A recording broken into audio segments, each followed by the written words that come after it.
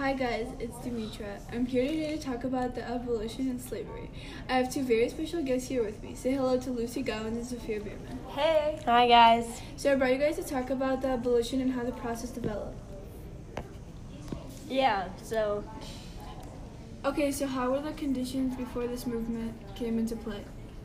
So there were terrible working conditions for these slaves, and some of these conditions were being forced to get a certain amount of cotton, and if they didn't meet that expectation, then they would be severely beaten. Also, they were given one pair of shoes, and if anything happened to them, the slaves would have to suffer being barefoot for the rest of the year until they got a new pair. But that's only a few of the things they had to go through. Wow, that's very harsh. I mean, imagine living in those conditions and suffering like that. Yeah, it's crazy how they lived back then. Okay, so we also know why this was desired, but why did Northerners want it? Well, it wouldn't have helped them with the businesses, but the Northerners thought that they were unfair conditions, and they said that the group should not be treated like that. Yeah.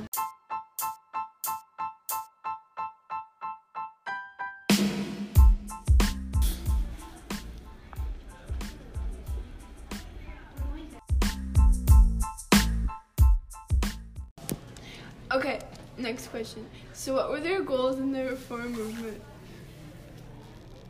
Their goals were to ban slavery throughout the U.S. in order to make it fair for African Americans and their families. They tried to emancipate slaves from 1830 to 1870, and they tried to put an end to racial discrimination. This argument between abolitionists and non-abolitionists resulted in the Civil War.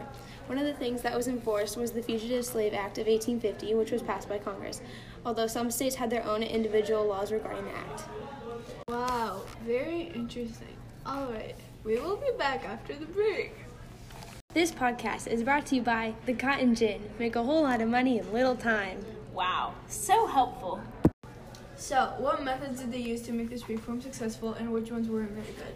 Some of the reformers, like Lucretia Mott and William Lloyd Garrison, were telling slaveholders to let the slaves go only for a little bit by guilting them with Christian belief. William Lloyd Garrison started a newspaper to fight against slavery and promoted black citizenship. Some made petitions and organized as many anti-slavery societies as possible, and printed many things and gave pamphlets to free states.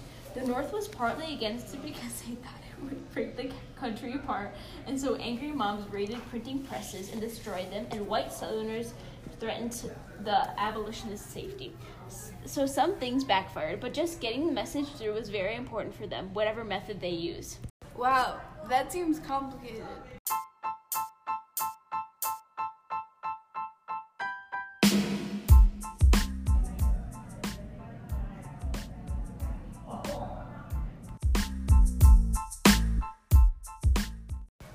What were some victories and what were some defeats for these reformers?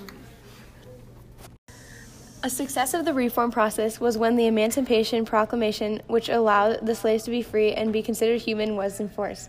Although it wasn't all that great, some failures were the Fugitive Slave Act of 1850, which harshly penalized officials who failed to arrest runaways and private citizens who tried to help them. This law caused growing concern over the possibility that slavery would be allowed in Kansas when it was admitted as a state. It made the 1850s a highly violent period of American anti-slavery.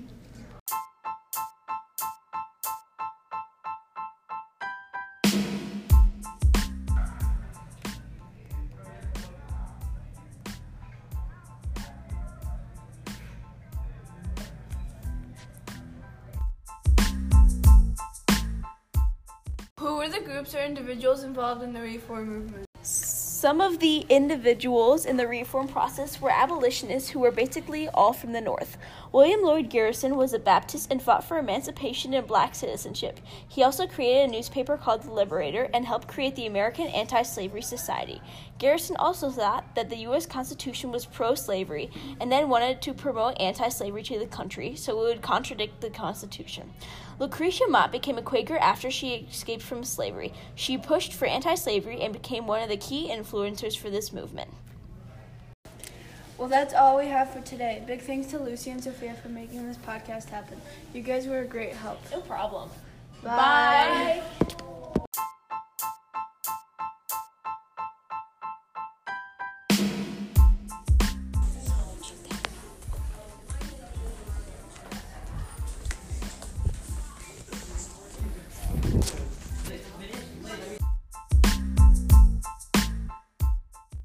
The podcast you just heard was made using Anchor. Ever thought about making your own podcast? Anchor makes it really easy for anyone to get started. It's a one-stop shop for recording, hosting, and distributing podcasts. Best of all, it's 100% free. Sign up now at anchor.fm/new. That's anchor.fm/new to get started.